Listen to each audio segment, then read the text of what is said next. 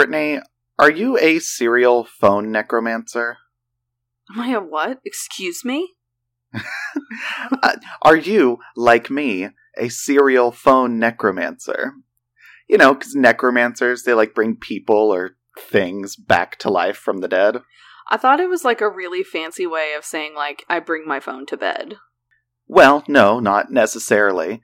But yeah, I realized I'm that bitch who always lets my phone die. And then I plug it back in to bring it back to life. But I have no excuse. I don't leave the house. I'm never further than 10 feet from a plug. I know, and you've even shared that information before, and you let your phone die. That's just as disrespectful as turning it off. Yeah, well, disrespectful as in to people like me who call you 4 times a day and want you to answer every single time. I plug it in usually when it's oh, I'm dead. And I'll be oh no, what am I going to do with my life? But yeah, so I needed to get that off my chest that, hi, my name is Tyler, and I'm a serial phone necromancer. Well, hello everyone. This is Blood and Wine. I'm Brittany, and I don't ever let my phone die. I guess I already introduced myself, so I don't need to. But yeah, Blood and Wine, that's us. Which I'm pretty sure we didn't do that in the last episode, come to think of it. But you guys know who we are. In combo with the new intro music, maybe they didn't. Yeah, no, we were really hey, oh, no, we did. We were it's still us, it's Blood and Wine. Whatever, this is irrelevant. We should talk about today's episode. Not last week. Let's not live in the past. Let's just look forward to the future. But before we do that, let's talk about Patreon. Gotta take a pit stop before you get to the destination. Destination being future, I guess.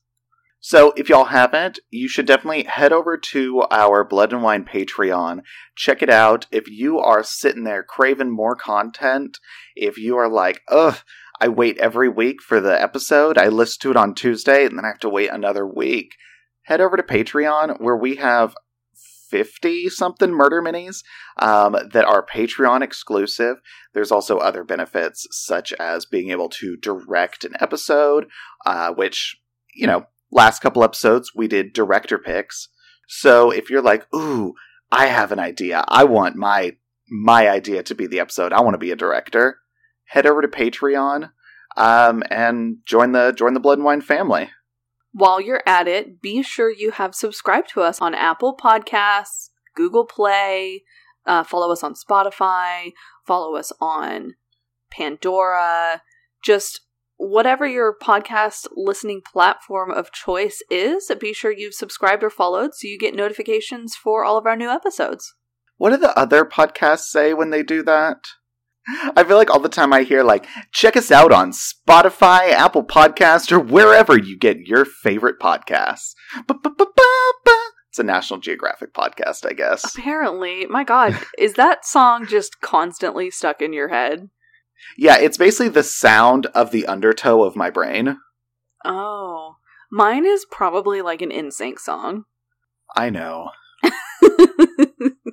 Okay, Tyler, what's the topic we're going to be talking about today? So we're kind of bringing it back to the classics a little bit. I say that because this is a topic we've visited before, 131 episodes ago. It's been quite a while.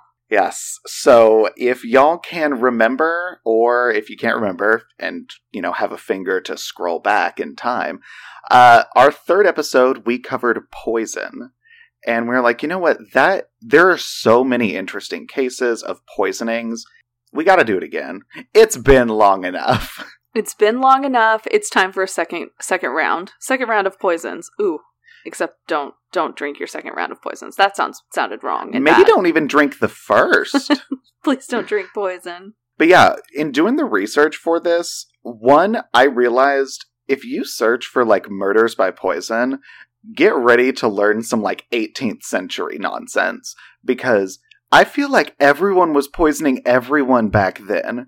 They're well, he slighted me by looking the other way in the street, so I put arsenic in the pasta. And I was about to say, the wine. It's always the arsenic and the rat poison in the food. Slowly killing them over time. Was arsenic that easy to buy? Is it going to the store and being I need to pick some cornflakes, some bananas, a tub of arsenic? Isn't rat poison arsenic? I don't know. I've never bought rat poison. I don't even know where you'd buy rat poison. I mean, I don't know if Walmart? you can anymore. The grocery store? Yeah, I mean, that's why arsenic, I feel like, was so easy to get. People would just go buy rat poison. Did everyone used to have rats? Everyone still has rats, Tyler. I don't think I've ever seen a rat outside of New York City. I was about to say, it's because you've never lived in New York, but there you go. Yeah. Those rats are like the size of cats. Yes. I remember seeing one that I thought was a cat at, like, on the subway tracks. And I was like, just kidding, that's a rat. Did you have was it you who told me about, like, the rat's tails getting in knots? It's actually yes, really sad. sad. Yes, the Rat King. It's really sad, actually. I mean, yeah, it is. They're really, like... They're kind of cute. But they're also really nasty. I mean, those are. like... Well, I mean, yeah, but it's an animal in New York. Most of them are nasty. I mean... But anyway, this is not a rat podcast. I don't even know if that's a thing. If it is, link it below. Let us know and we'll listen to your rat podcasts. It's on the National Geographic list. Oh my god. Rats around the world. This rat is Stephanie. She just went out to get food for her family, and now she's heading back in. She lives in the Dragonflats borough of Brooklyn, New York. I don't know.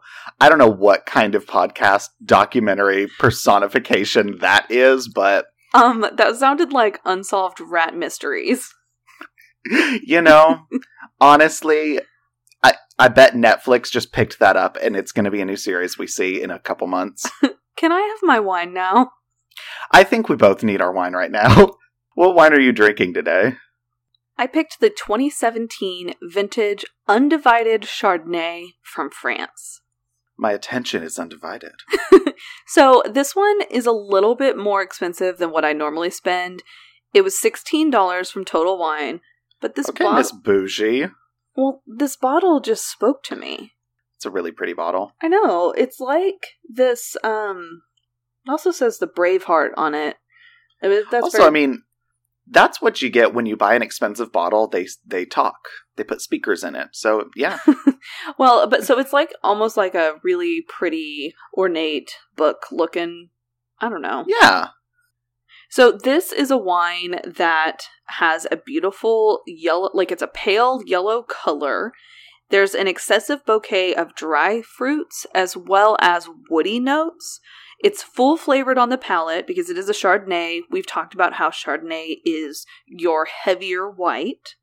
And it's also very round and well balanced. With white wines, ideally you drink between 45 and 50 degrees Fahrenheit. And they're really good with seafood and salad. So a lot of these things we've talked about a lot. But one thing in particular that makes French Chardonnays different is they're unoaked. So there's not that moment of it fermenting in an oak barrel like from a California Chardonnay. So it's not going to have those buttery notes. It's a lot more floral. Yeah, well, French Chardonnays are the ones that I like because for me, the oaky and butteriness in an American Chardonnay, no thank you. The bottle on this one, it doesn't specify. I just know most French Chardonnays don't use the oak barrels. But I think if I'm trying to channel Mama right now, and I think it's like Sir Lee, which is a process, can also give wines this buttery oaky note. I don't know if that's right. We'll see. But when I taste it, I'll let you guys know if I'm getting more like floral or fruit or if there are some oaky undertones. Nice. Every time I talk about oaky and wine, I think of Michael Scott when he says this, this is a white with oaky afterbirth. And I'm like, anyway, on that note, Tyler, what wine are you drinking? Are you not even going to open yours? Oh, just kidding. Absolutely. So this is a screw top. Sounds like you broke someone's neck. I did. Okay, this said pale yellow. It's definitely yellow, and I guess I was picturing more of like pale yellow, like straw, like a Sauvignon Blanc. This is yellow. This is light apple juice. Yeah. It smells oaky. Huh. And melon. Okay. Ooh, I'm really intrigued. Tyler, please tell me about your wine so I can drink mine. I mean, what wine are you having? I mean, the feeling's mutual. I've been waiting for you so I could open mine. I am having the 2019 Sauvignon Republic Sauvignon Blanc from Marlborough, New Zealand. I was feeling a New Zealand Sauvignon Blanc. I saw this one at Trader Joe's. Apparently you can get it elsewhere too. It's not just a Trader Joe's one when I was looking up, and I was like, oh, cool. But yeah, it was like $8 or so not bad at all. This wine, it's described as like a crisp, tropical Sauvignon Blanc with gooseberry notes, herbal grassiness, and a restrained minerality. It has these juicy flavors, this crisp acidity, and a long finish, which I thought that was interesting because you don't usually get a long finish from a Sauvignon Blanc. Right. And obviously it pairs great with all kinds of seafood, like sushi, all the things. And then when I was looking at reviews, people love this wine. I see that one at Trader Joe's all the time, and I can't tell you why I haven't picked it up. It's such a pretty bottle that really just stands out. It is, and it kind of, along the similar lines of your wine, how yours kind of looks like a book, mine does too, but whereas yours is a book from like the 1880s, and it's very like formal and nice, mine is one that's like a fever dream book cover from like 1978. Yeah, I know. I'm like reading Jane Eyre, and you've got Fahrenheit 451 over there. Yeah. But most people in the reviews, I saw a lot of people mentioning grapefruit, lemongrass, some pineapple, and even passion fruit. Yum. So, yum. I am so excited. It is also screw top. I like that we both picked white for this episode. Oh my god, it smells so good. Wow, that is grapefruit. That is the smell of a good grapefruit candy. I love grapefruit candy. Like those high chews. Mm. Yes. Ooh, it looks thick. When you were pouring it. Like viscous? Yeah. Oh. Well, I guess we'll see if I'm drinking wine syrup. Ooh, mine's Kinda. opening up to more fruitiness. Well, I think, without further delay, cheers. Cheers. It is viscous. Well, this one's oaky. But not like butter. It's oaky. Wow. This is the first Sauvignon Blanc I think I've ever had that on the, like, scale of light to bold, it's kind of in the middle. Maybe even on the bolder side. And I've never had a boldish Sauvignon Blanc. They're always, like, the lightest of the light. Do you like it, though? Yeah, it is not your typical Marlborough Sauvignon Blanc. It's a lot fruitier, but it's that grapefruit, and I can definitely see pineapple and passion fruit as well.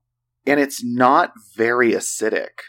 It doesn't have that, like, crisp, sharp acidity. Interesting. It has the slightest amount of residual sugars in it, so it's not sweet by any means. It is still very much, a dry wine, but there's a little bit, and it works with the fruitier flavors. It kind of balances. This is good. I'm glad 13%. Yeah, I'm glad one of us finally tried it. Oh, let me see what my percentage is. Mine's also 13%. Hey. So like I was saying, this one is oaky, but it's not like super buttery and, like you say, Tyler, it kind of feels like oil. It's not that, but it does have oaky notes, but then there's so much like melon and apple, and also not sweet. It does have a pretty long finish. It's a very full wine. It's heavy in my mouth. It is very heavy on my tongue. I can tell there's a lot going on. This is not your light, crisp white wine. This is one of those white wines for red wine drinkers. Nice. I am extremely happy with this. This is probably one of the best Chardonnays I've had in a while. You know how much I used to drink and love Chardonnay, and I've moved away from it. This one's bringing me back. Nice. Yeah, I am a big fan of this. I don't know if I would say it's my favorite New Zealand Sauvignon Blanc, but it's just because it's so different, it doesn't feel like that same kind of wine. This one is a dangerous one, though. This is the kind of bottle that you bring to the beach or the pool, and you look up and you're like, oh shit, I downed that bottle in 45 minutes. Maybe we should not tell people how quickly we drink wine. Just kidding, you guys all know. You listen to us every week. They listen to us, but also, this one's extraordinary in that way. Well, I feel like this has been an extremely successful wine selection for both of us, and... Oh, absolutely. I picked an old love, you picked a current love, and we both found new things in both of them. We found love in a hopeless place. Let's not get that far. Just kidding. These wines are wonderful. Tyler, I think I'm ready to talk about poison, though. I mean, a little bit of a hard shift. I will say, when researching this topic, and also, having wine on the brain, I could not get that scene from American Horror Story Cult out of my head. Okay, I'll admit it. I haven't seen that season. What scene are you talking about?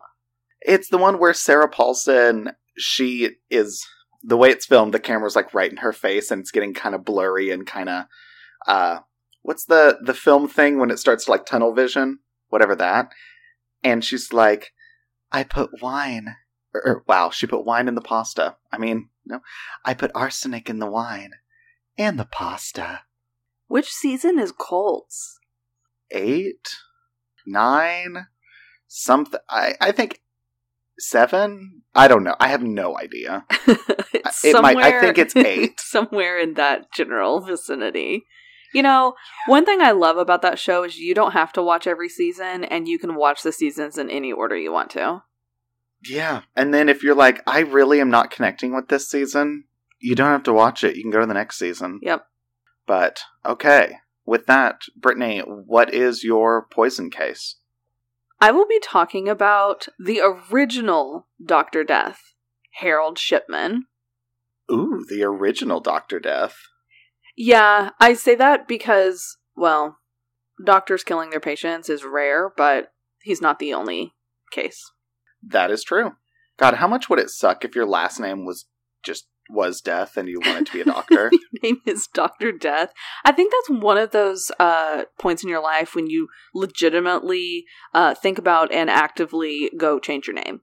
Okay, so speaking of changing names, one of my favorite recurring sketches they do on SNL, because I don't think I've ever actually sat and watched SNL on TV.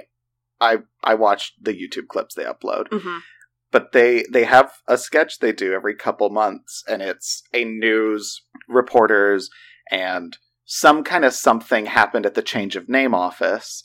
So they're interviewing people. Yes. And first off, half the names I'm like, that's a good drag queen name.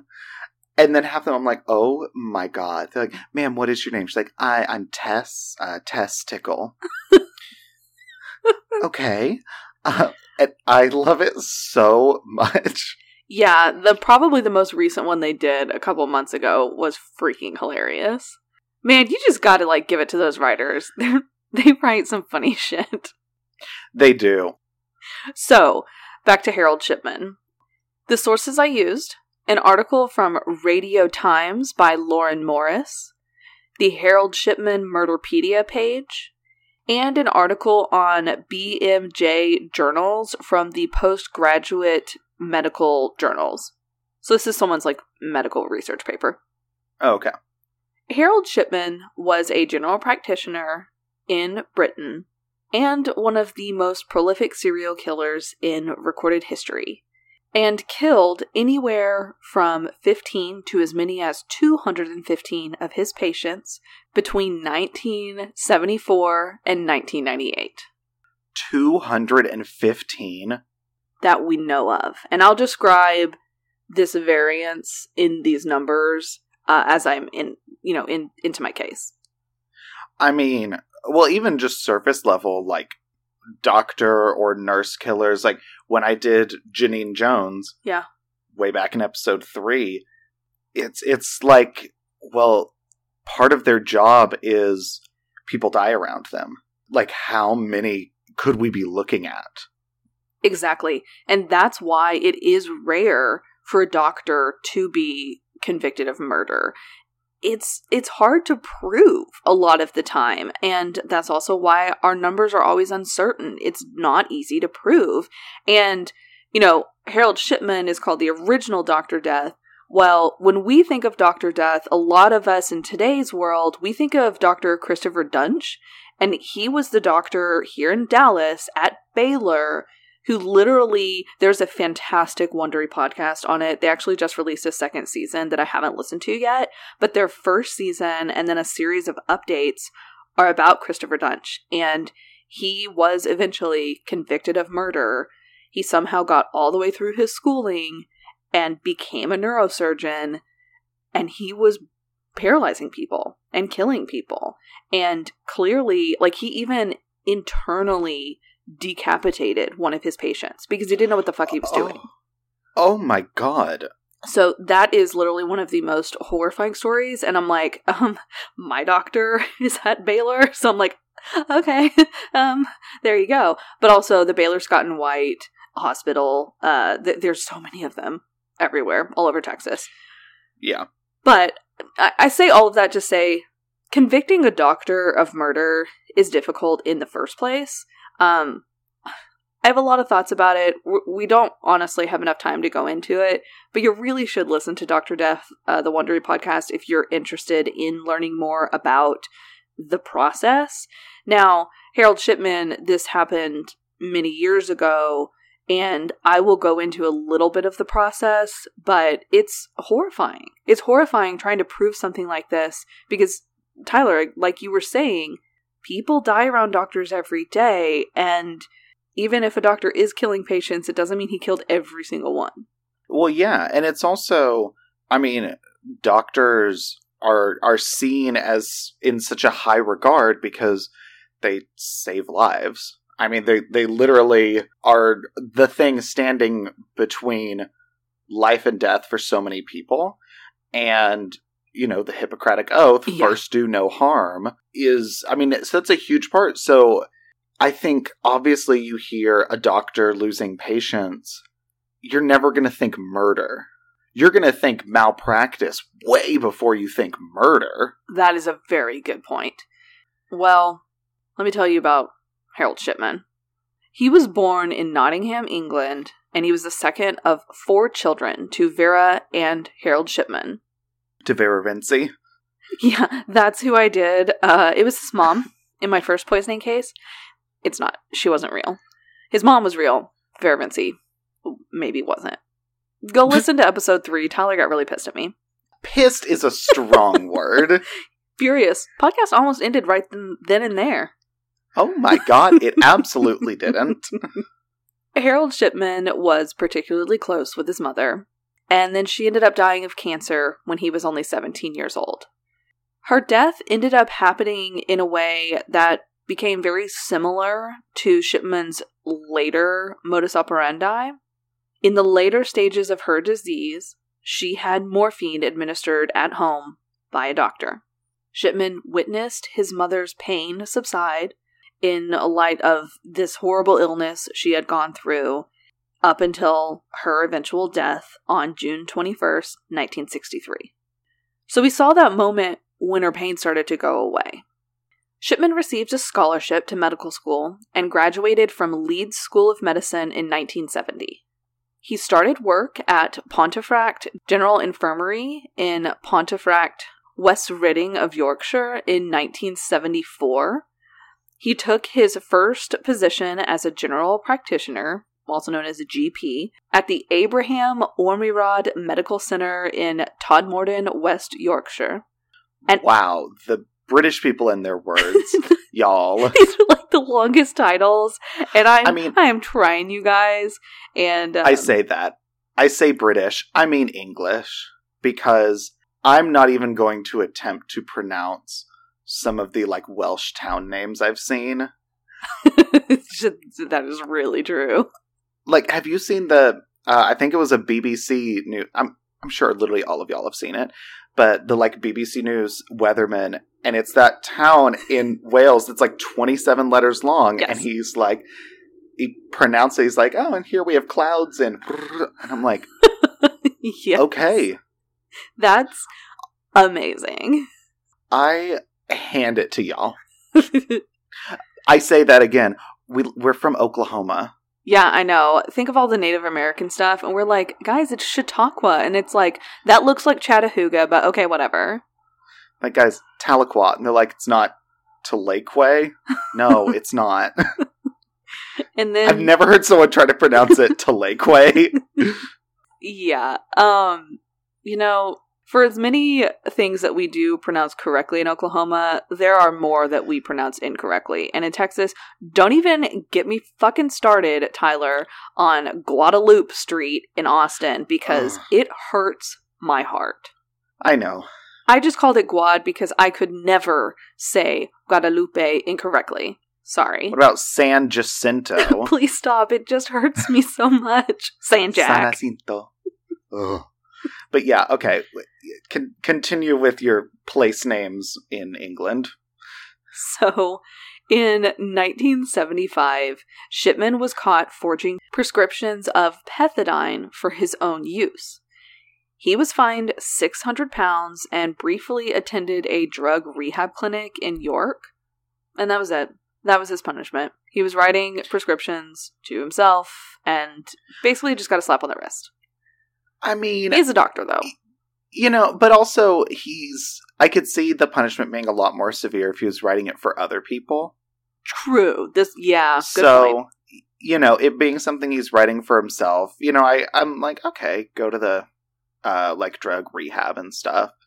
But £600? Honey, I've got some pounds you can take from me. Continue.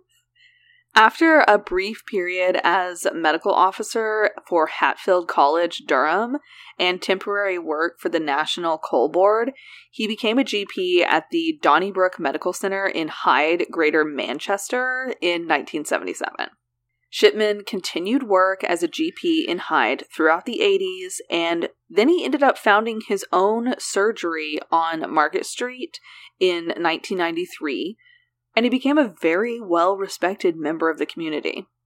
That's when I was born. So, dude, like, literally, worked for many, many years, and in the 90s, opened up his own practice. Like, he's seemingly extremely successful. Like, go Addison. I mean, private practice. We're not cheering for this guy, though. No. Because remember the years I said at the beginning? Yeah, I just remembered. Like, oh, JK, he's been murdering this whole time. So in March 1998, Deborah Massey, who worked for the Frank Massey and Sons funeral parlor, she started to become very suspicious after she noticed a high death rate among Shipman's patients and a large number of cremation forms that he had countersigned. So she's just working there and seeing this pattern. A lot of these were older women. And another GP also informed the Medical Defense Union. He raised a red flag too. But the police looked into it and they were unable to find any sufficient evidence. And so they closed their investigation. Wow. Did they not autopsy them? Dude, they were cremated. Oh, well, can't autopsy them then. No. Wow. Oh. That's why I signed the cremation forms and stuff. Huh. I will say, I gotta give it to Deborah. I just so much love when we have these cases and someone in like a completely unrelated to the killer fashion is doing their day-to-day job and is like, this seems suspicious. I'm gonna raise an alarm. I know. The fact that you also have to look at it like, this is her day-to-day job, and when you continuously see the same name over and over and over, yeah, he's a doctor in the vicinity, but why do all these similar cases keep coming from him? It does start to seem suspicious. Yeah, but it's also something that, it's just, she's going above and beyond in, I think, ways that would never be expected, because it would not be abnormal if she was just doing her day-to-day job and didn't put two and two together. Or maybe did and was like, oh, that's weird. But the fact that she was like, you know what? This doesn't feel right. I'm gonna raise the alarm. Yeah, and especially questioning a doctor. That's not an easy task, as I've mentioned. No. So, like I said, the police ended up finding no sufficient evidence and they dropped the investigation. It was later determined, however, that these were very inexperienced police that just didn't see the evidence. It was always there, but they missed it. So in August 1998, so later that same year, taxi driver John Shaw informed police that he suspected Shipman had killed 21 patients after noticing that many elderly women he was taking to the medical center died in Shipman's care despite arriving in what seemed to be good health. So this is another non-medical related individual that is like, dude, I think this doctor is killing his patients. Oh my god. And he's noticing that. He's not the only taxi driver driving older patients to the hospital. And if he's already counted 21. Yeah. And like we said, it's already interesting enough that outsiders are seeing this.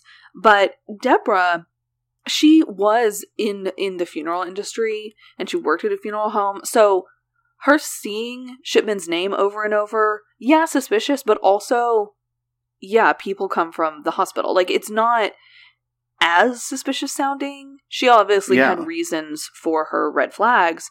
But with John, he's doing his daily job, and his job is all over the city. Yet he's remembering these people he's taking to the hospital, and they're all dying. And it's just, for him to piece that all together, it's like, he clearly got suspicious and started paying attention and, like, noticing this pattern, this horrific pattern.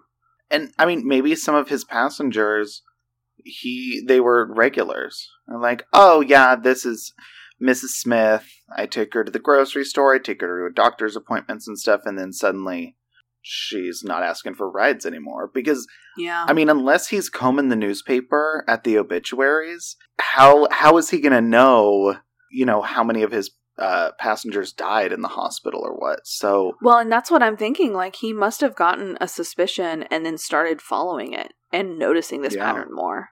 So once again, the police are starting to take notice. And at this point in time, they've acknowledged, or they at least understand, that they had put some inexperienced officers on the case at the beginning. So they started paying close attention after Shipman's last victim, Kathleen Grundy. She was found dead at her home in June 1998, with Shipman being the last person to see her alive and recording cause of death as old age. And so this is a couple of months before John came to the police. So they were already investigating this yet again. Kathleen's daughter, Angela Woodruff, who was a lawyer, was informed that an inauthentic-looking will had been made supposedly by her mother, except the will did not have Angela or her children, but the will did not have Angela or her children included in it. Instead, it left £386,000 to Shipman. Okay. See, that is such an obvious red flag. Like, I get patients love their doctors. I mean, I've had some great doctors.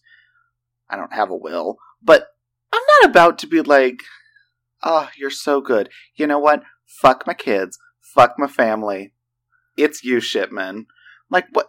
Come on. Yeah, I know. And there are a couple of theories. One being he did this because he wanted to be caught. The other being that he did this and he was going to take this money and run and escape and therefore evade capture. Oh, I don't think he did this as like this is my cry to help. I don't want to murder anymore. Someone catch me. No, I think he's cocky because he's been doing this for 20 years and not been caught. Yeah, he clearly didn't do his research and probably didn't realize that Angela was a lawyer, and she's going to be like, what the fuck is this? Who leaves money to their doctor in their will? That's weird. Also, this is super random, but I know for some reason we keep talking about the way words are pronounced, and I say lawyer and you say lawyer, and I don't know which one's actually right. I don't know where I'm from. There are so many words I pronounce differently than the rest of our entire family that I'm like, are all my memories before 16 like fake? And I have amnesia. I'm gonna wake up and be like, no, I'm actually Roger Millstone from Valencia, California. We actually hired the Men in Black, and they've done that like memory erase thing on you a couple of times, and your story just gets kind of confusing every time we retell it, and so that's why you've got real fucked up memories. Well, they need to do it some more, because damn, there's some shit I wish I could forget. So, don't we all? Though, I mean, some more than others, but definitely. And I oop. Angela reported Shipman to the police, and this is when they opened up the investigation, found traces of heroin, diamorphine, which is often used to treat terminal cancer patients, in her body. So in fact, forensic scientists said that her death was consistent with the use or administration of a significant quantity of morphine or diamorphine, and similar values have been seen in fatalities attributed to morphine overdoses. Shipman asserted that Kathleen was addicted to a drug like codeine, morphine, or heroin, and pointed to his GP notes as evidence. He's like, look, this is in my notes. She had a drug addiction. Looks like she overdosed. Yeah, well, and that's such a difficult position to be in if he's like a normal doctor, not a murderer. Because if she's dying and in pain, she needs the medicine, even if she is addicted to it. But he's a murderer, so not the same. He also said her cause of death was old age. Does anyone actually die of old age? Like, is that ever actually a listed cause of death? Wouldn't it be like, oh yeah, they're 98, but their cause of death is liver failure because they're old as hell. But just putting old age? I don't know. That's a good question. Police did, however, find out that Shipman's comments had been written on his computer after Kathleen's death, as well as they found a typewriter that could have been used to make the forged will that had the same, typecase set. Harold Shipman was arrested on September 7th, 1998. Police managed to investigate and certify 15 other cases where Shipman had administered lethal doses of diamorphine, falsely registered his patients' deaths, and edited their medical history to show that they were deathly ill. They were not. Oh, so it's people coming in being like, oh yeah, we're good and healthy and I'm 80, but I'm doing my shit. I'm strong as an ox, but I do have a sore throat. And he's like, well, you're terminally ill and dead now. The thing is, for anyone who thinks that they can change something on a computer and that exact time of that change can't be traced back to you, you don't know a lot about computers, because that is something that you or I could probably figure out how to do. It's not that hard. Oh my god.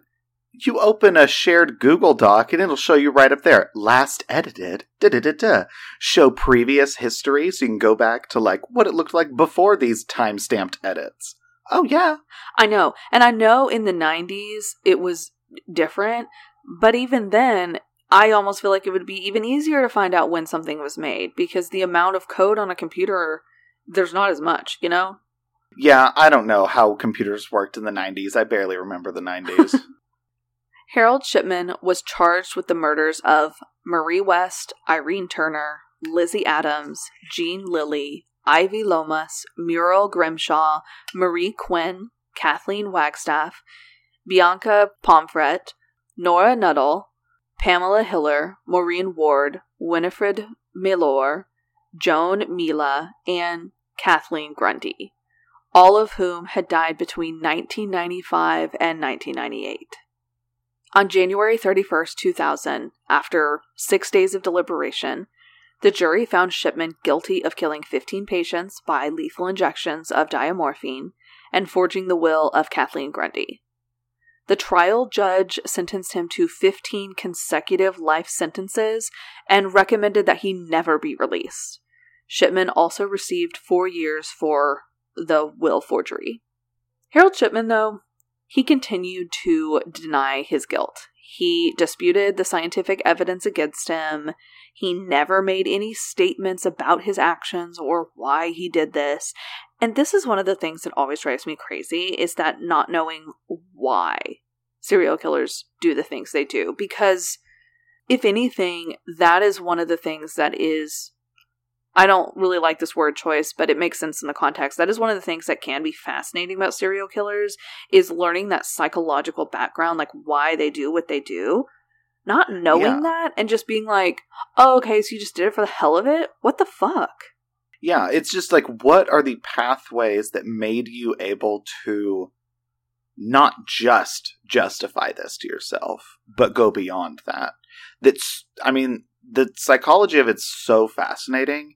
And yeah, not having it, it's like that forever lingering, but why? Especially for a doctor, because he went through so much schooling. That's not easy to do. He took his Hippocratic oath, and yet he's... More like his hypocritical oath.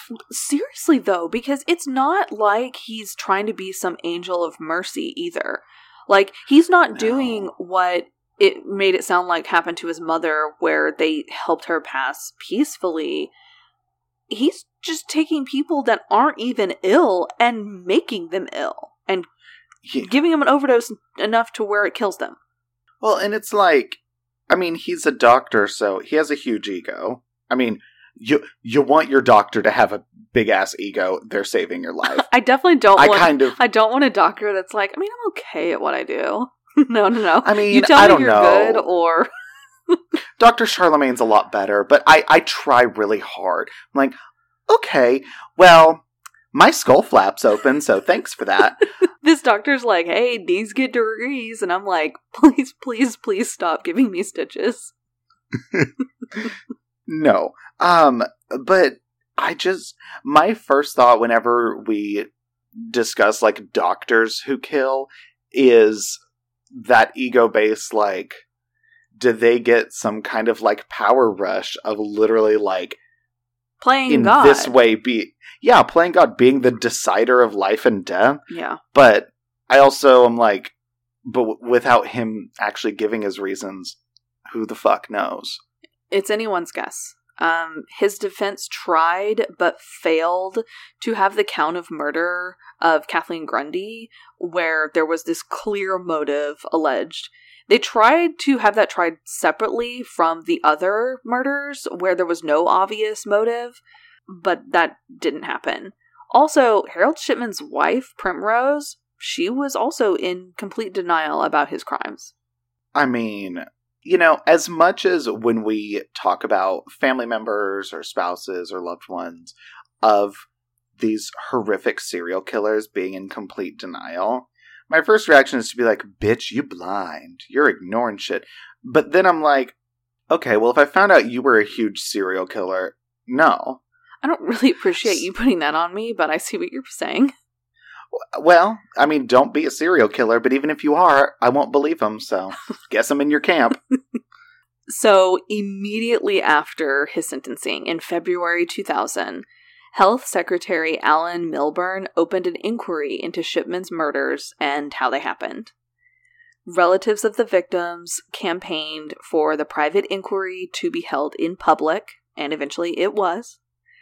Police announced that they were investigating Shipman's role in 175 deaths, but they revealed that there were not going to be any more murder charges.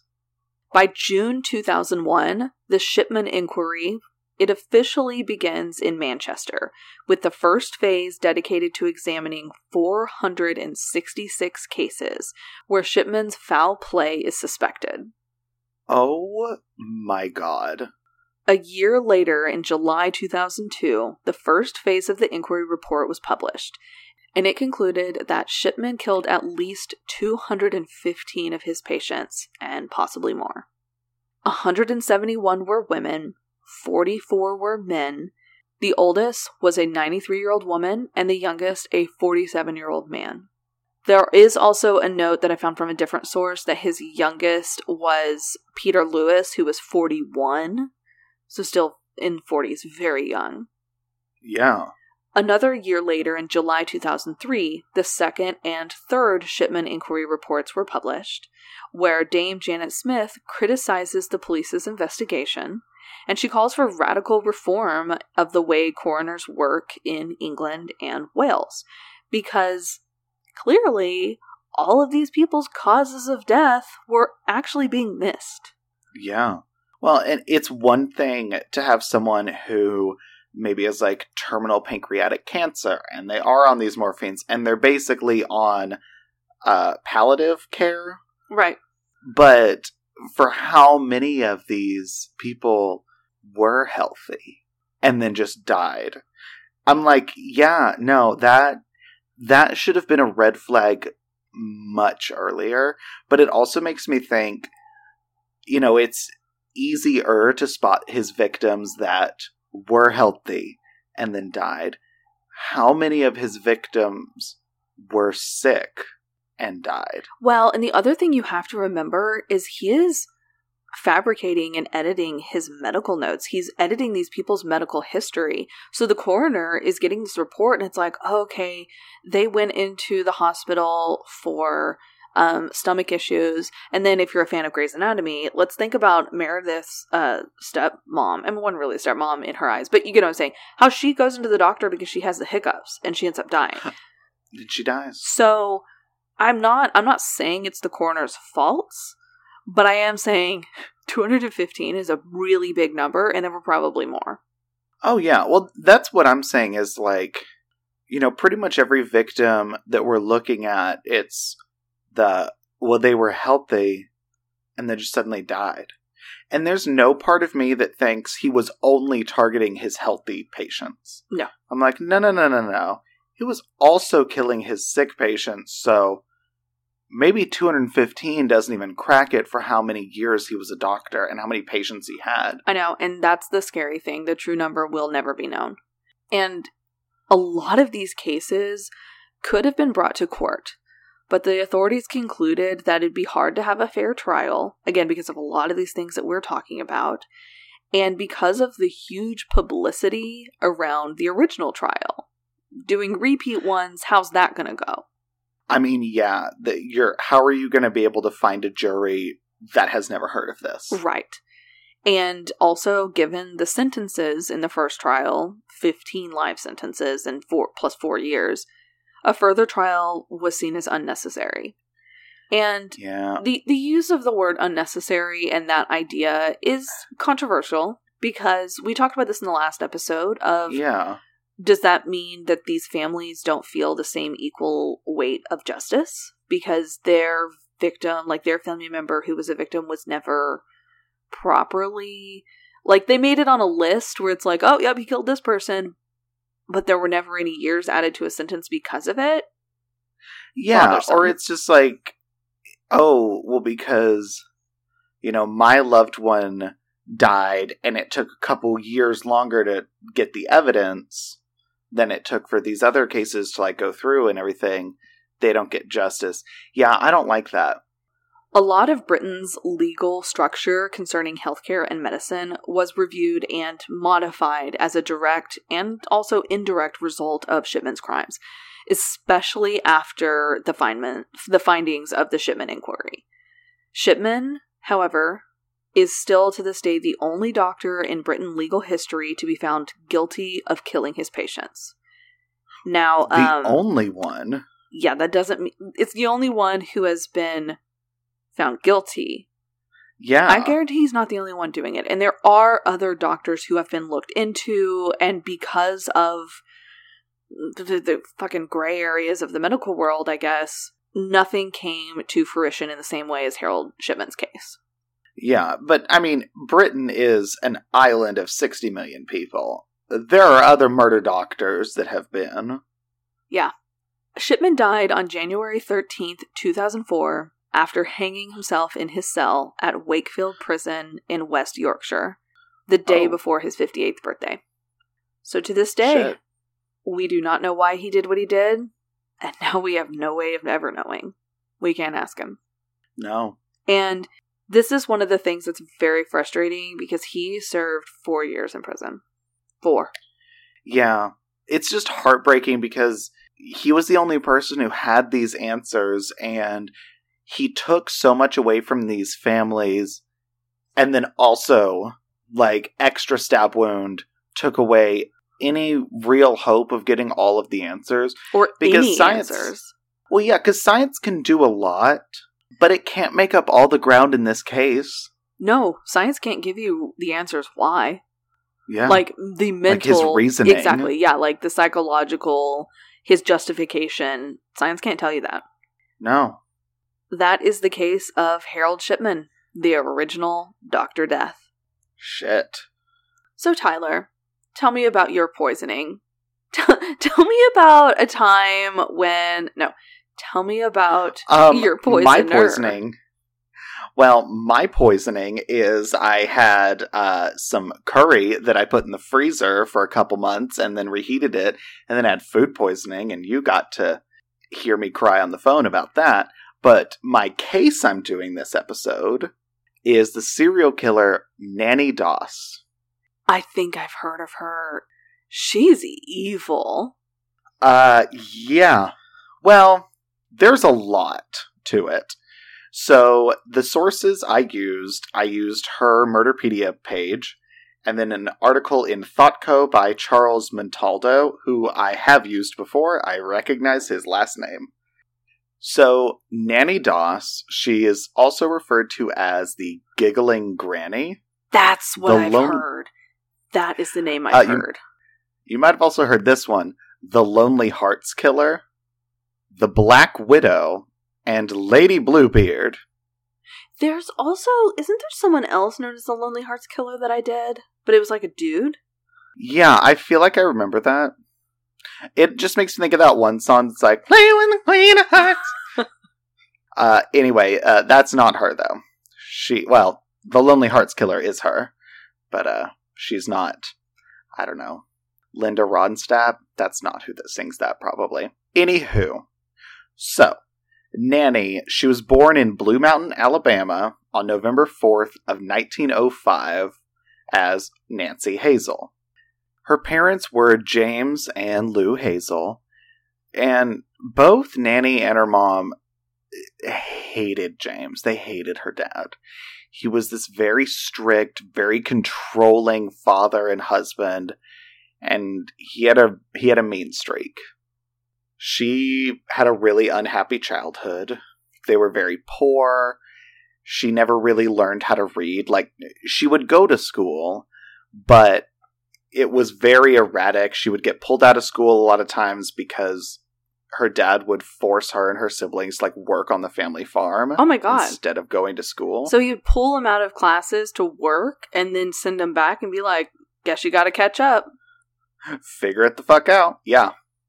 I mean, also, this is, like, the early... I don't know, maybe this is 1915 at this point. She's 10. Was that more normal? But still. I don't fucking know. I mean, I know, like, family farms and family businesses, like, that's how they made a living. So maybe at certain times of the year, there were less people actually going to school. Yeah, but I don't know. I also, if you told me, like, oh, a woman going to school in Alabama in 1915, that's, whoa. I would also be like, oh, I believe that. So, yeah. I don't really know. Good point. But, yeah, she never really got an education. When she was around 7, though, her and her family, they were taking a train to visit some relatives, and while they're, like, on the train, it stops suddenly, and she, like, flies forward. She hits her head on the metal bar that's, like, on the seat in front of her, and, again, head injuries. Yep, we have talked about it time and time again, and here it is once again. Yeah, so pretty much from then on, she would have severe headaches, blackouts, depression, and she blamed that and also her mental instability on that head injury. When she was a kid, her favorite thing to do, she would read her mom's romance magazines, and she would sit there and, like, dream of her own romantic future. I mean, as, I don't know, little kids do. being like, I'm gonna get married. And also I'm like, okay, we're saying romance magazines. What's that mean? It doesn't mean that. Is it J14 or is it Cosmo? No, it's probably... I feel like you're about to get into, like, the Lonely Hearts letters and stuff. I mean, I get into that, but she also really likes romance novels. And I'm like, okay, but are romance novels in 20s to 50s the same thing as romance novels today? Okay, Tyler, romance novels are not all erotica. Well, then what's the point? I mean... He kissed her shoulder sensually, and that's like the peak of the book. That's the climax. Bitch, that's not my climax. Okay. There's more to sex in romance, but there's a whole romance genre, and then there's an erotica genre, and then there's the ones that do blend in between. I mean, I guess. Maybe I just don't want to read a book about, like, two happy people in love finding love. Like, that's awesome. That's cool. That's great for you, Beth Ann. You know, some of us need to, like, experience that through characters if, you know, we're not experiencing that in life. Oh, I just screamed. I'm sorry, was that too depressing and real for, like, the world? Y'all, it's fucking 2020. We're not dating. If you are... I haven't touched another person in years. If you are, I hope you're being fucking careful.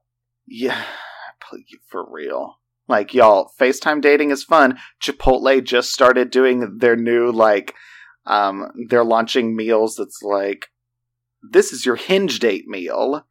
And it's like a one-person burrito and, like, chips and salsa and stuff. And I'm like, I love that. You order one for you, one for your partner, and y'all get on, I don't know, Zoom or FaceTime. I hope people aren't dating on Zoom. That's just sad and corporate. You know, that is such a smart marketing technique for restaurants to do. But please continue. This is not a dating podcast. Dear God. I know, but... It's not. Wow. Yeah, y'all don't want to get dating advice from me. My longest relationship was 3 months in college, so I just... You know what, honestly, me filling my glass of wine to this level is, I think, a perfect representation of how I feel about that. Anywho, we're going to put our own problems and bury them like we always do. I'm just going to... And we're going to jump back into my case. Shove it under the rug and talk about the giggling granny. Let's do. So, yeah, Nanny, when she's a kid, she loves reading her mom's romance magazines, dreaming of, like, her own... You know, romantic, Hercules. Getting married. Yeah. Let's be real. But her favorite part was the Lonely Hearts column. Like, kind of called out. I'm sorry. And I think this is something that's happened in another case.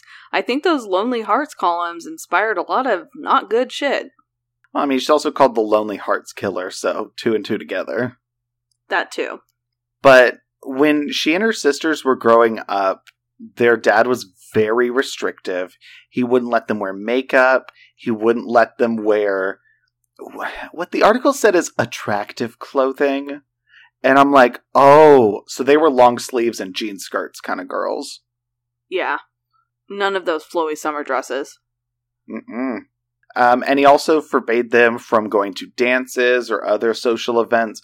Pretty much, Nanny didn't really have any interaction with a man who wasn't her father until she was 16 and got a job.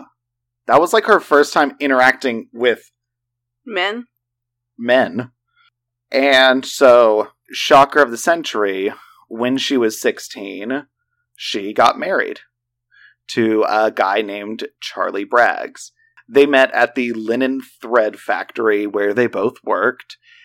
And he got her dad's approval. They got married after dating for 4 months. Which I'm like, yeah, if you've never seen a dude before, and this hot guy comes up to you as your coworker, yeah, marrying him after 4 months, I get the mindset. I get it. I mean, at this point in time, 16 is basically 30, so she's just like, oh shit, I gotta play catch up. I mean, she's counting her eggs. Oh God. Honey, you have plenty. You have plenty. I know. You're fine. With today's technology, have a kid at 50. Not that big of a deal. Totally possible. Anywho, I don't think that's what she's thinking, though. I think she's 16, horny, and is like, that's what a man looks like? Charlie, marry me. So they do. He gets her dad's approval. They get married. He's the only son of his unmarried mother, so his family unit is him and his mom. And so his mom's like, oh, baby, you're getting married. I'm moving in. I was about to say, sounds like Mama is coming home. So yeah, Mom moves in, and she takes up a lot of Braggs' attention. And a lot of times she's preventing Nanny from doing things that she wants to do. Basically, Nanny is now there to be a perfect housewife and wait hand and foot on not only husband, but husband's mom. Their marriage in 4 years, from 1923 to 1927, they had 4 daughters, which means she was always barefoot and pregnant. And her poor cervix. Yeah, literally, she was pregnant for 4 years straight. Yeah. Oh, no. That is a lot of being pregnant. Like, I know there are some people who, like, absolutely love it, and I commend you. But to me, that sounds, number one, really exhausting, and also just, I want to sleep on my stomach. Oh my god, that... And also a lot of other things, but... Well, yeah, but oh my god, like, y'all, condoms existed in the 20s. Well, they clearly weren't using them, and maybe didn't feel like they wanted to. Maybe they wanted all these kids. I mean, maybe. Loretta Lynn had not yet sung about the pill, but... oof. So, because of all of the stress she's under, Nanny, she started drinking, and her casual smoking became, like, full-on chain smoking. And I'm like, well, you're pregnant for 4 years, don't chain smoke, but it's the 20s, I don't think they knew that. I'm sure that was when they were like, have a cigarette, it'll make your baby's bones strong. No, but literally that's what the ads were like. Wait, are you serious? Because I thought you were joking. No, literally, look up, like... I don't want to. Or don't, because it's fucked up. But, like, cigarette ads and stuff from, like, the 50s and earlier... No. I mean, it was shit. Like, they would specifically print out, like, full-page ads of, like, doctors say smoking has nothing to do with, like, unhealthy babies. And then when the science started coming out of, like, it causes low birth weight, they started printing ads of, like, well, I know a lot of my friends would love to have a smaller baby. That's easier. And I'm like, what the fuck is wrong with you? Oh, my God. It's like there's a certain level of, oh, okay, I understand why advertising was this way. They didn't know. But then when it transitions over to the, oh, they did know and they somehow tried to twist it, I'm like, that's not fucking okay. Yeah, literally the Surgeon General being like, smoking is harmful. Babies come out like low birth weight and stuff, and then being like, okay, but let's twist that. Skinny babies. That's so fucked up. That makes my stomach turn. I hate that.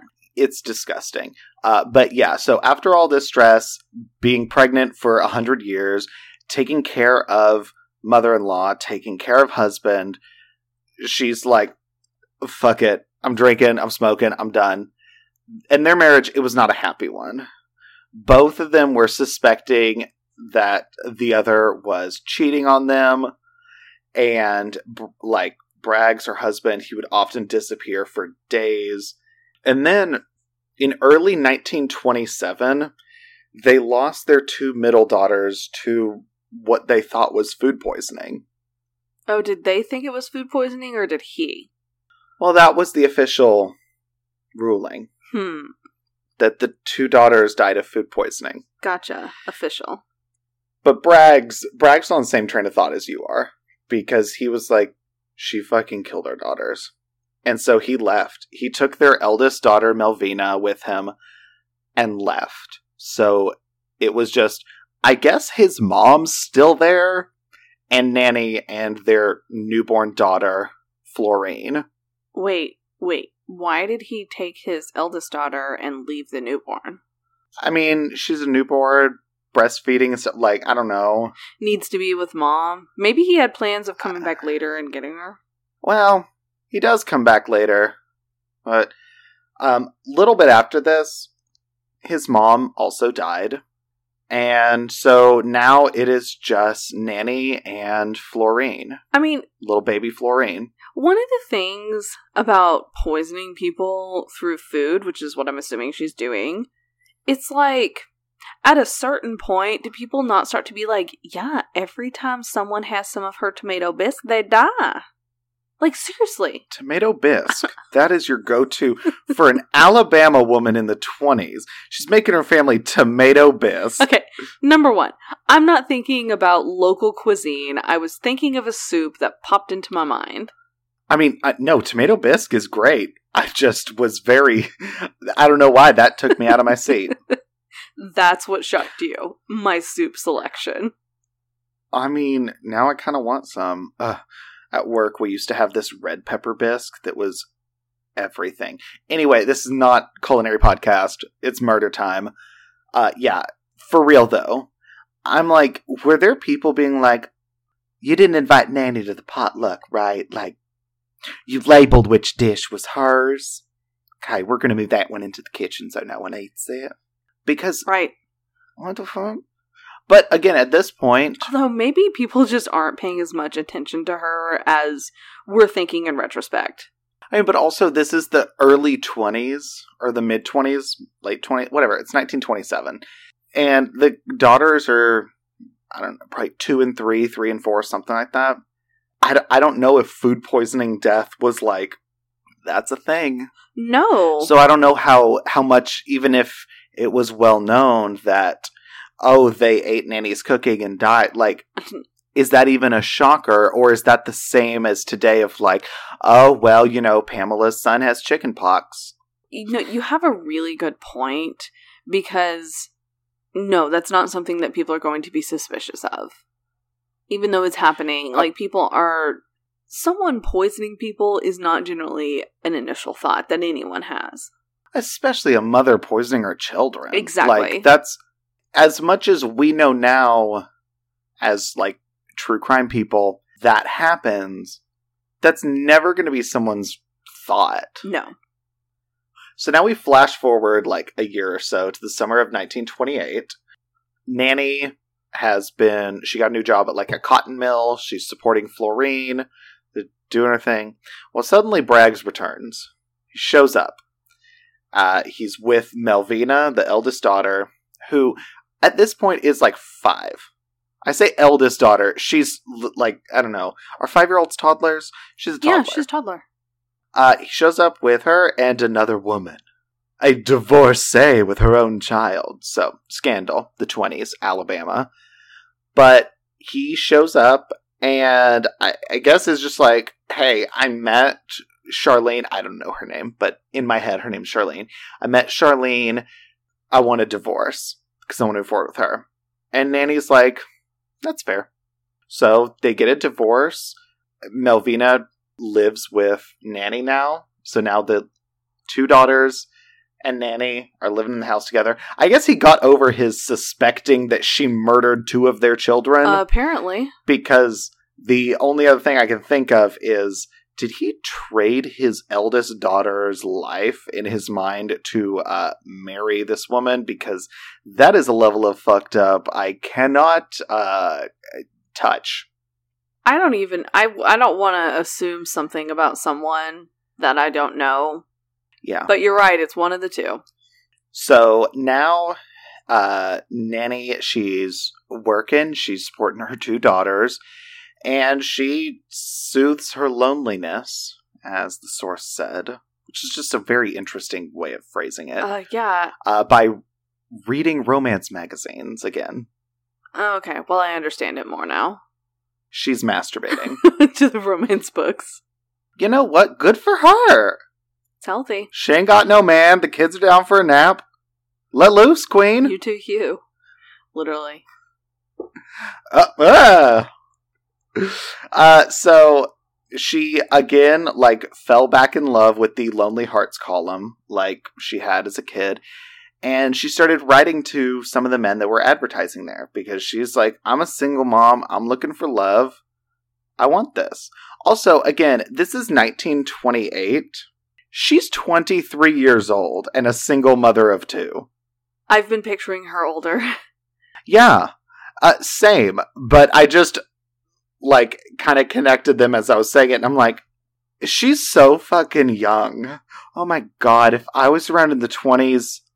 Well, if I was around in the 20s in Alabama and gay, I'd be dead. But if I was around in the 20s and 27 and single... You're total lost cause.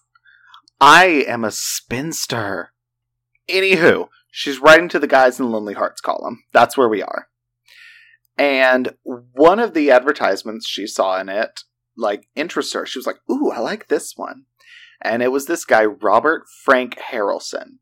He's a 23-year-old factory worker from Jacksonville. I'm already interested. He sent her romantic poetry. She sent him a cake. Am I Nanny Doss? Yes. I mean, no. Oh my god! No, you're not. I don't even know where to buy poison. No. You're the one that asked the question. I'm thinking in the someone sends you poems, you send them a cake part. I'm assuming this cake didn't have poison because she was interested in this guy from Florida. Yeah, I'd send him this cake. But I would send baked goods if someone sent me poetry. Yeah. That's just me. But anyway, yeah, she's sending him cakes. He's sending her poetry. And then in 1929, they met and got married. Why the fuck was it so easy in the 20s? It was really good poetry and really good cake. Oh, also, boys weren't fuck boys. Except maybe they were. No, they 100% I took it back. Men have always been trash. The moment I said it, I was like, nah. We just weren't willing to call them out. And now we are. That's the difference. You're telling me Gatsby wasn't a fuck boy? He was the ultimate fuck boy. He was. He's the prototypical fuck boy. Anywho, yeah, so she marries Gatsby, except he's not. He's a factory worker. He's not a, like, fake millionaire. It's been a long time since I read it, and I did not watch the movie. But yeah, so she's 24. It's been 2 years since she got divorced, and she's like, let's get this going. They get married. And so she moves to Jacksonville. She and her 2 daughters, they move in together. But then after a few months of marriage, probably this is something that he didn't write down in his poems, she realized that he was a severe alcoholic. He also had a criminal record for assault. And they went through the learning about each other period after the marriage. Oh, that is not ideal. No, but, I mean, despite all of that, I guess they made it work because their marriage lasted 16 years. Melvina, at this point, now it's 1943, we're jumping ahead. What I was gonna say is like 20 years. It's 14. She's like 19 or something, because that's when you have kids at this point. But yeah, now it's 1943. Melvina, her oldest daughter, gives birth to a child named Robert. And then 2 years later, she's pregnant again. Like, Melvina's married and, like, has a husband at this point and stuff. It's popping out kids. 2 years after Robert's born, she has another baby. And for this childbirth, Nanny, like, comes to the house to help. And it's like a long, drawn-out birth. Like, it's hours of giving birth. And she has another son. But pretty soon after birth, her baby boy dies. Melvina, she's, like, laying in the bed. She's exhausted. She just, had hours of labor. Kind of out of the corner of her eye, Nanny is, like, holding her baby. And she thinks that she sees her mom stick a hat pin into the baby's head. Wait. Like a pin, like a needle. To kill him? Yeah. And she's like, what the fuck? Because, again, she's groggy out of it. And so she tells her husband and then her sister, Florine, and she's like, what the fuck? And then they're like, well, when Nanny, said the baby was dead, she was holding a pin. Okay. I would have never thought ever about that type of murder weapon on an infant. But if you're a newborn and you're, oh my god, I can't even believe I'm saying this. Have that. You're sticking this into their brain. Yeah, through their soft spot. Yeah. Literally, when I read that, when I was like, wait, what this shit turned. That is so sick. Yeah. And so they, like, brought the baby to, like, doctors and stuff, but they couldn't really come up with an explanation for the death. I'm guessing, a pin is such a small wound hole. You wouldn't really see it unless you were really looking. Yeah, and it's 1943. Infant mortality is not uncommon. Right. But after losing their child, Melvina and her husband, they started drifting apart. And pretty soon, Melvina began to date a soldier. It's also middle of World War II. Oh my god, it is. Yep. So, Melvina is dating this soldier, but Nanny does not like him. She's like, he's not good enough for you. You can go back to your husband. I don't like him. And because of this, her relationship with her mom is strained. So one night, she has a real bad fight with her mom. She leaves her son, Robert, with Nanny, and she goes to visit her dad. This is Melvina, Nanny's daughter, doing this. While she's visiting her dad, while her son, Robert, is being cared for by Nanny, Robert's grandma, he mysteriously died. He died that same night she was watching him? Yeah. Melvina left her son with her mom while she went and, visited her dad and stuff, and her son mysteriously dies. What kind of reasoning was given? Oh no, he got sick. The cause of death was asphyxia from unknown causes. And Robert, at this point, he's 2, so he died in 1945. He's 2 years old, so I don't know. To me, asphyxia from unknown causes sounds suspicious as fuck, but maybe it was common if there was too many blankets in the crib. I don't know. Do 2-year-olds still live in cribs? They don't live in them, they sleep in them, but... Blankets, or he was eating, and... Yeah. But the fact that there was no incident as far as, he's choking and call the police, and, it's so suspicious. It is, but it's also one of those things that, from another perspective... Did they not call the police at this time? I don't know. But it's another one of those things that you could look at from the perspective of today, and from a not murder perspective, and be like, oh yeah, today we call that SIDS, sudden infant death syndrome. Yeah, he wasn't an infant, he was 2. I don't know how long SIDS can be. That's the thing is, I don't know. I know. I also don't know in the 40s how common it was for babies and toddlers to just die.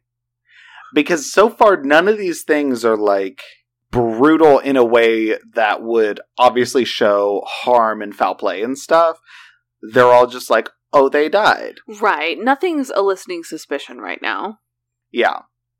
But then, 2 months after Robert's death, Nanny collected a $500 life insurance that she took out on Robert. I didn't know you could take life insurance out on a 2-year-old, but apparently you can. I didn't know you could take out life insurance on your grandkid. Apparently you can. So, now we are in 1945. Robert died on July 7th. Now we're to August. So it's just been a month now. This is when Japan surrendered to the Allied powers. This ends World War II. And Nanny's husband, Harrelson, he is one of many people who they are out and celebrating. And by celebrating, I mean drinking a fuck ton and becoming monsters. Well, he becomes a monster.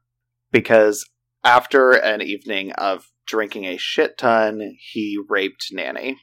Oh my god. So the next day, Nanny is in her rose garden, and she finds his, whiskey jar that he buried in the ground to hide it from her, because he's a secret alcoholic. Her husband raping her, she was like, that's the fucking last straw. So she took the jar that, had the whiskey in it. It was a full whiskey jar that he'd hidden for, I'm gonna drink this later kind of thing. And she topped it off with rat poison. She's like, you're not going to do that to me again. And so that evening, he died. And is it weird if I feel a little bit like, okay, I get that one? I mean, I'm not saying it's right. I'm kind of feeling the same way. It's not right, but I get it. I will say, okay, I guess the way I want to phrase this, it is not okay. It is not all right. But I understand that reasoning more than any of the others. The others, I saw no reasoning. I saw no understanding. No. This one, I'm like, this is a victim acting out. This, to me, I'm like, this is self-defense. It's self-defense from it happening again. Yeah, this is the one where I was like, honestly, of all of her murders thus far, this is the only one where I can see any type of reasoning that makes sense. Yeah.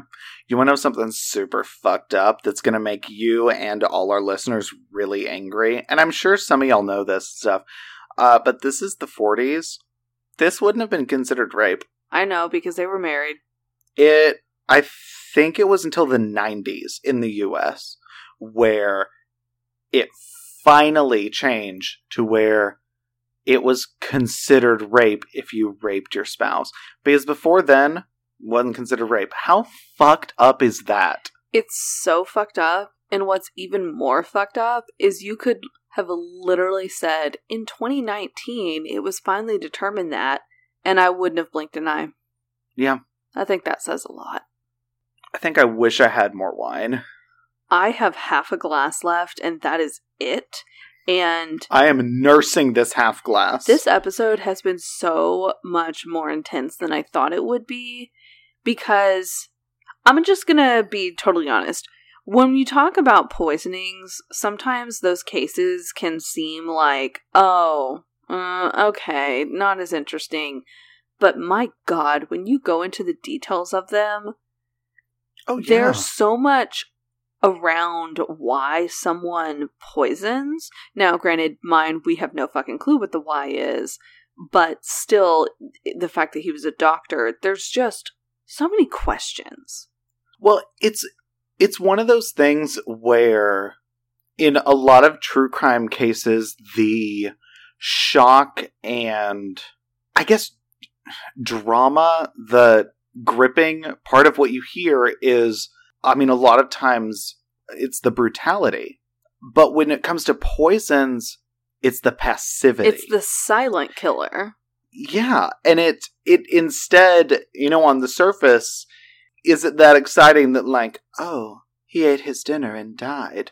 No, that's not going to be as intense. That's the word I've been looking for. That's not going to be as intense as someone getting stabbed to death.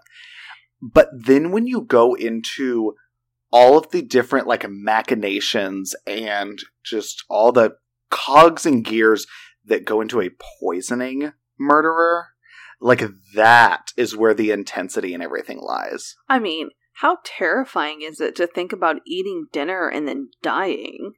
I mean, I live alone, so sometimes I think about, what if I just choked right now? Actually, same.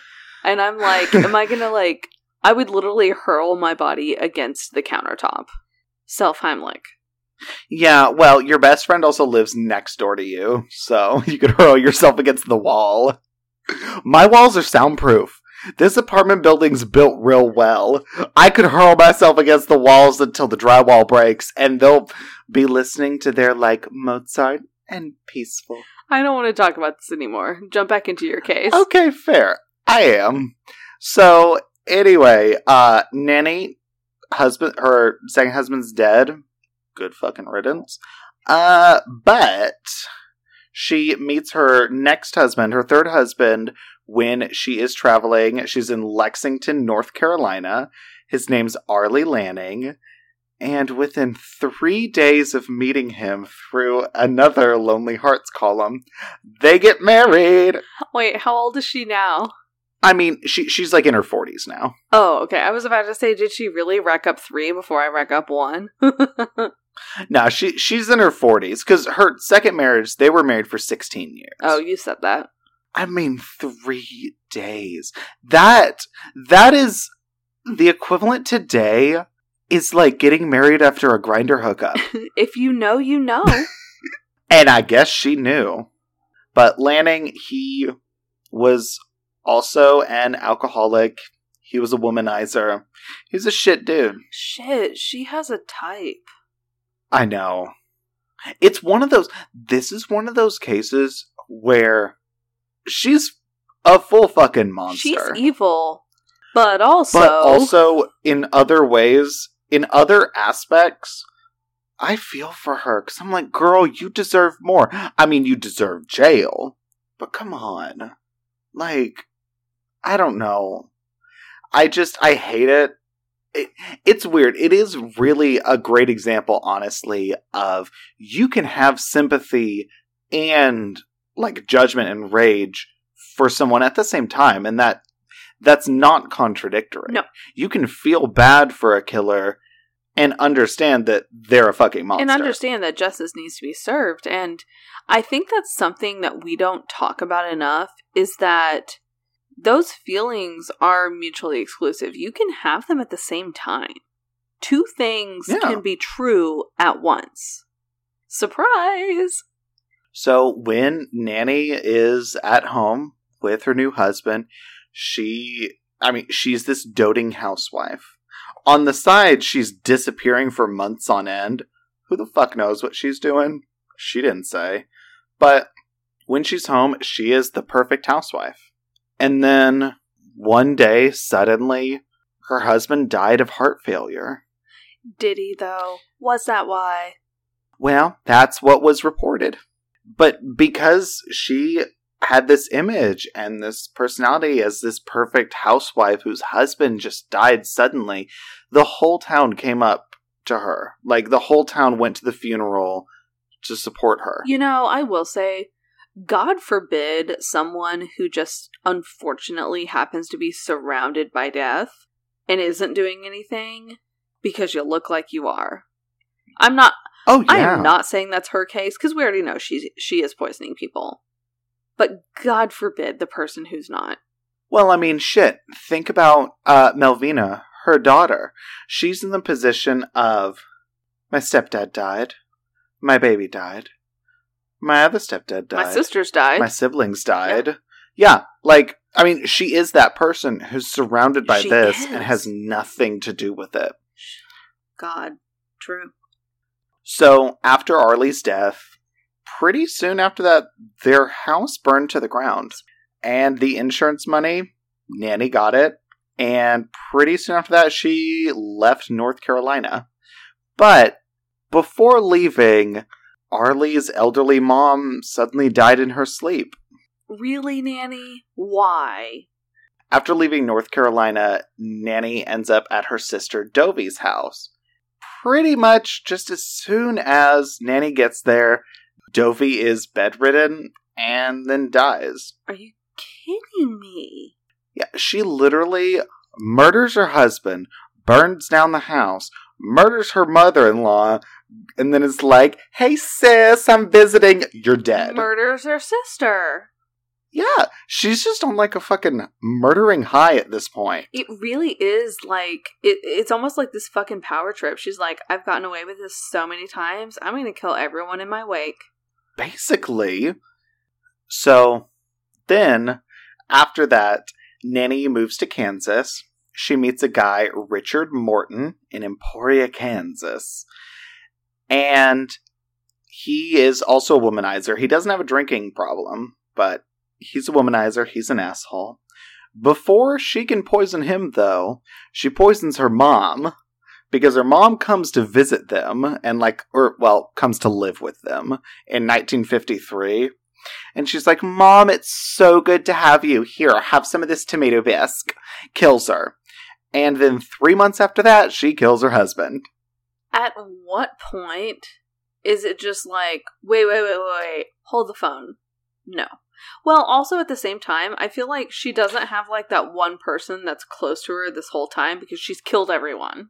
She's either killed everyone or killed their children and their loved ones. So they're like, the survivors are like, oh bitch, no, fuck you. No one, there's no one there to report her. They're all dead. Yeah. So after her mom and her husband die, in June of 1953, she met and married a guy named Samuel Doss in Tulsa, Oklahoma.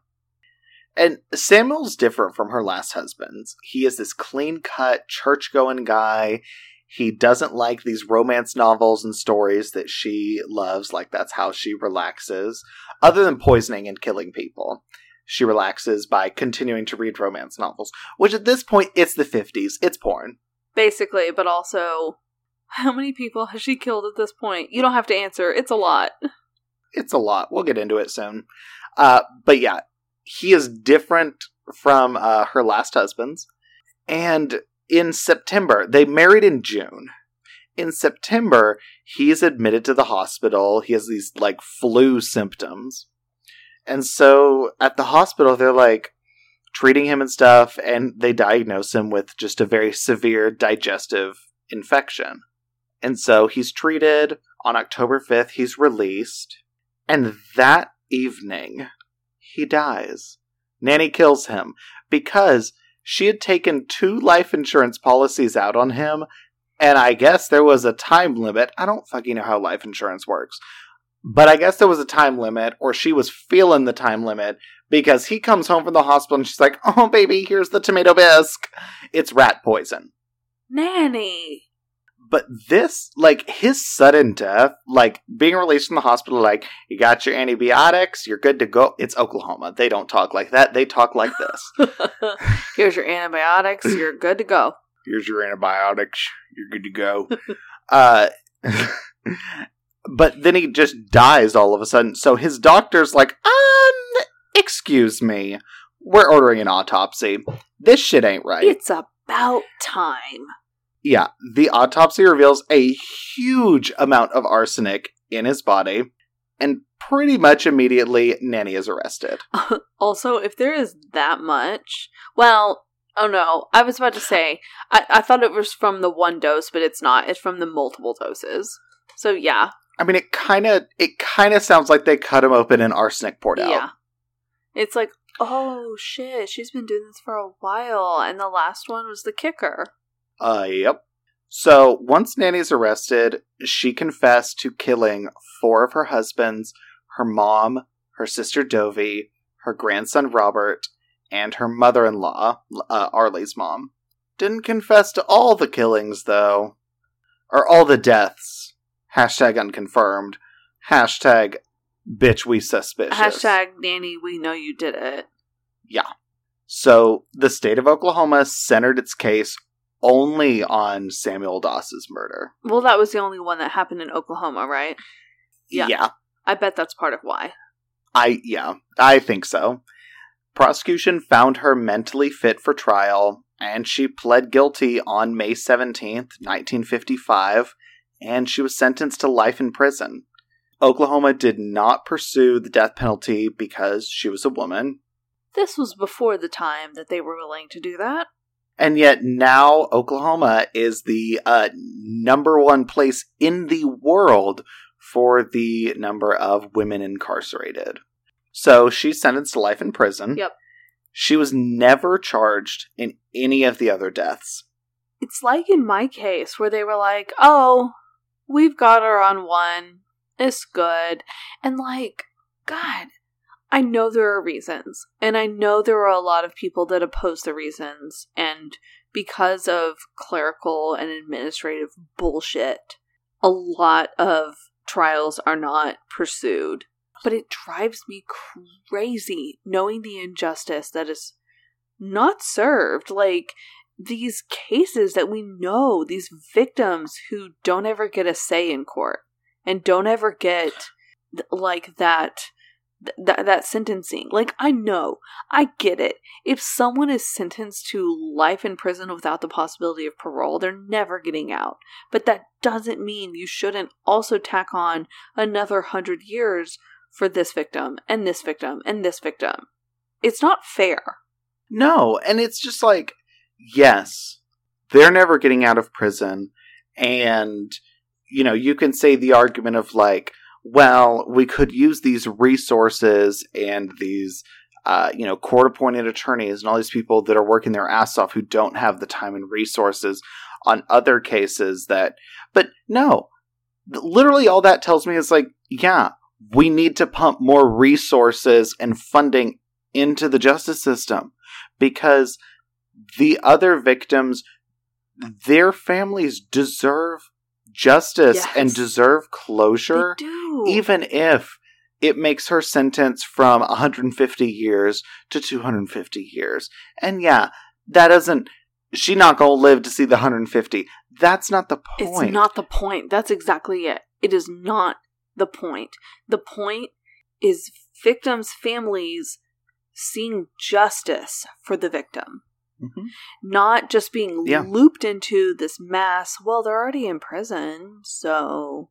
Exactly. And the argument and idea of like, well, pursuing that would take resources away from these other cases. I'm like, exactly, that's the problem. Let's make more resources. I know. It's not a how do we allocate, it's how do we put more into the fucking system. Let's get more court-appointed attorneys. Let's encourage more young people to go to law school and become lawyers. Let's fund it. Let's make it a thing. Did I say youngsters? No. Well, maybe you did. But I may have said young people, but I don't know. I was passionate. I get what you're saying because justice is unfortunately extremely difficult to achieve. It is something that the system is built against for the most part, seeing justice. The system is built to see cases go quickly through and be dismissed and be settled. And cases that actually go to court, there's so few in like the vast majority of the actual cases out there. So I know we've talked about this time and time again, but there's so much need for justice reform. I know. It's just, justice cannot be a system of allocation. It can't be one of those systems where it's like, well, we did this, and so that covers XYZ. We're good. Check the boxes. We're done. Mm-hmm. Like, these are people's lives. Because, yeah, Samuel Doss's family got justice. None of the other victims. Arlie's family didn't get justice for his murder or his mom's murder. None of her other husbands got justice. None of her family got justice for her mom's murder, her 2 children's murder, her grandchild's murder. None of them got justice. That can't be how it works. Wow. So, in 1965, after 10 years in prison, Nanny died of leukemia in the hospital ward of Oklahoma State Penitentiary. So she also didn't serve anywhere near her full sentence. Nope. In a way. Like, I get it. I'm not trying to be insensitive when I say didn't serve the whole time. But it's also like... But she didn't. She didn't. And she never would because it was many, many years. But also... 10 years? In exchange for everything she did? She got as much time as, like, I don't know, you get for stealing a car with a lenient judge. Exactly. But yeah, that is the case of the serial killer Nanny Doss, also known as the Giggling Granny, which apparently comes from because she was a little, like, I guess people described her as, like, crazy or kooky or weird. That's the nick. I'm like, okay, did she giggle a lot? Like, is that a thing? I don't know. Giggling Granny, Lonely Hearts Killer, Black Widow, Lady Bluebeard, Nanny Doss, the serial killer. Can I just say we brought it with this poison episode? I mean, I think that I speak for all of us when I say, if not just for the sound quality we have nowadays, all the other things included, this blows episode 3 out of the water. Oh my god, yes. And if you enjoyed what we brought to the table today, be sure to rate and review us on Apple Podcast. We seriously appreciate your reviews. Those 5-star ratings make our days, and If you have another podcast platform that you're listening to and it does have an opportunity to rate or review, please hop on there and do that there as well. Yes. Also, make sure to like and follow us on social media. We are on Facebook, Instagram, and Twitter. Check us out, follow us, look at our pictures, do all the things. Like our pictures, comment on them. I don't know, do all the things. Talk to us. Yeah, if you need human contact just like we do, reach out, say hey. We'll answer. We love y'all. And with that, this is Blood and Wine signing off. XOXO. Bye, you guys. Bye.